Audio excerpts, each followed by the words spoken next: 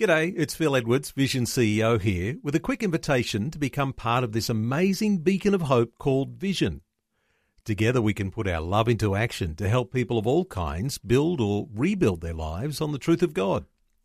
Please consider the part you can play during our upcoming Visionathon appeal, remembering that it's your support that makes Vision possible, including this podcast.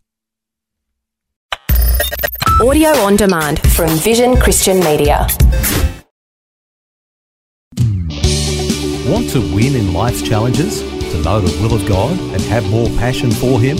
Practical help right now with Tak Bhana and Running with Fire. Thanks for joining me for a new week of devotions. Would you believe it that here in Auckland, we still can't gather as a church of any significant numbers? Restrictions are still in place. Around the country there's level 3, level 2, maybe level 1, who knows? It's all a bit changing here and there. But one of the headlines I read in the paper was the team of 5 million is over it. In other words, they have had enough. There's this time around, they're saying there's more fear, anxiety, anger, mental health issues, all that kind of stuff. It's almost like the second time has kind of hit people a lot harder than the first time round. Not that the first time round was easy at all. And people are wondering, are we going to yo-yo between level 3 and 2 and 1 and hopefully never 4? God forbid. But it's not a great feeling. Before COVID-19, most of us, or many of us, lived at a pretty hectic pace. We rushed from one end of the day to the other. And on the gravestone of many could be these 3 words: hurry, worry, bury. I think that's all too common for far too many people. And with level 3, level 2, there's, all the stresses that are added on to what was already pretty stressful. Maybe you've got kids to homeschool. There's less social interaction. Maybe you're facing relationship issues. There's a whole multitude of things. So what has the Bible got to say to us in this season? Well, would you believe the Bible talks about stillness, waiting?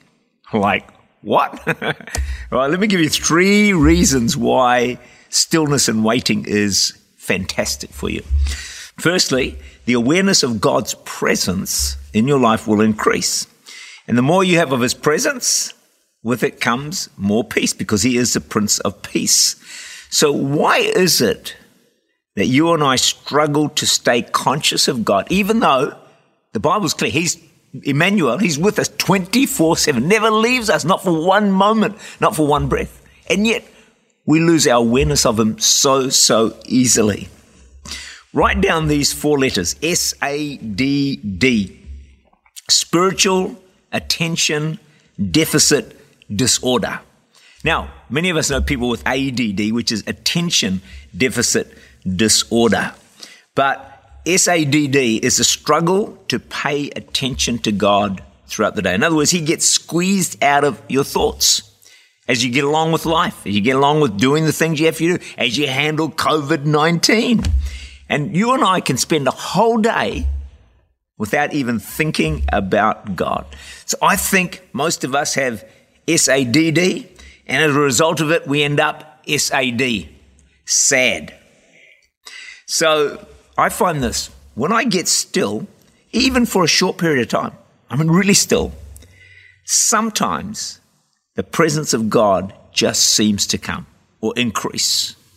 So the challenge for you and I is to carve out enough time in our lives to get still, to wait, and move from sad, SADD, to glad. The mind is like water. When it's turbulent, it's difficult to see. When it's calm, things become clear. Psalm 131 verse 2, surely I have calmed and quieted my soul. David put in real effort to calm himself down, to quiet his soul. You can do it. We can all do it. In fact, Psalm 33 verse 20 says, our soul waits for the Lord. The wait in the Hebrew is chaka, which means longing for God's presence. Man, I like that. As we wait on God, we can expect His presence to come more. See, waiting in stillness is an invitation to the Holy Spirit to come. Guess what? He's waiting for the invite. He wants to come with His presence to you more than ever before. Second thing is we get to know God. Psalm 46 verse 10, be still and know that I am God. To know God more, you have to get still. And also when you know God, it's almost like you begin to know that He is in control. Stillness is more than silence. We need inner stillness. See, often our inner voice is loud and anxious. We may be quiet on the outside, but screaming on the inside. I think you know what I'm talking about. It's a good discipline to take time away from friends, from doing things, and get still with God. Because silence isn't empty. It's full of answers. Thirdly, you're going to hear God's voice. Matthew 4, verse 4, man shall not live by bread alone, but by every word that proceeds from the mouth of God. The key to living, the key to life is hearing God speak. 1 Samuel 9:27, stand still a while that I may show you the word of God. We need to get still enough to hear God's voice. Listen to silence. It has a lot to say. Prayer is talking to heaven. Waiting is listening to heaven. Stillness and waiting will increase God's presence in your life. You'll hear His voice and you'll get to know God a whole lot more. It's worth getting still and quiet before God. Tak Bhana is the Senior Pastor of Church Unlimited in Auckland, New Zealand. For more information, to make contact or to listen again, look for Running with Fire at our website vision.org.au.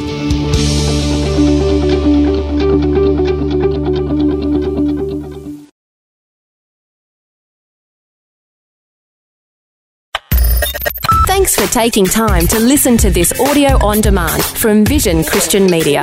To find out more about us, go to vision.org.au.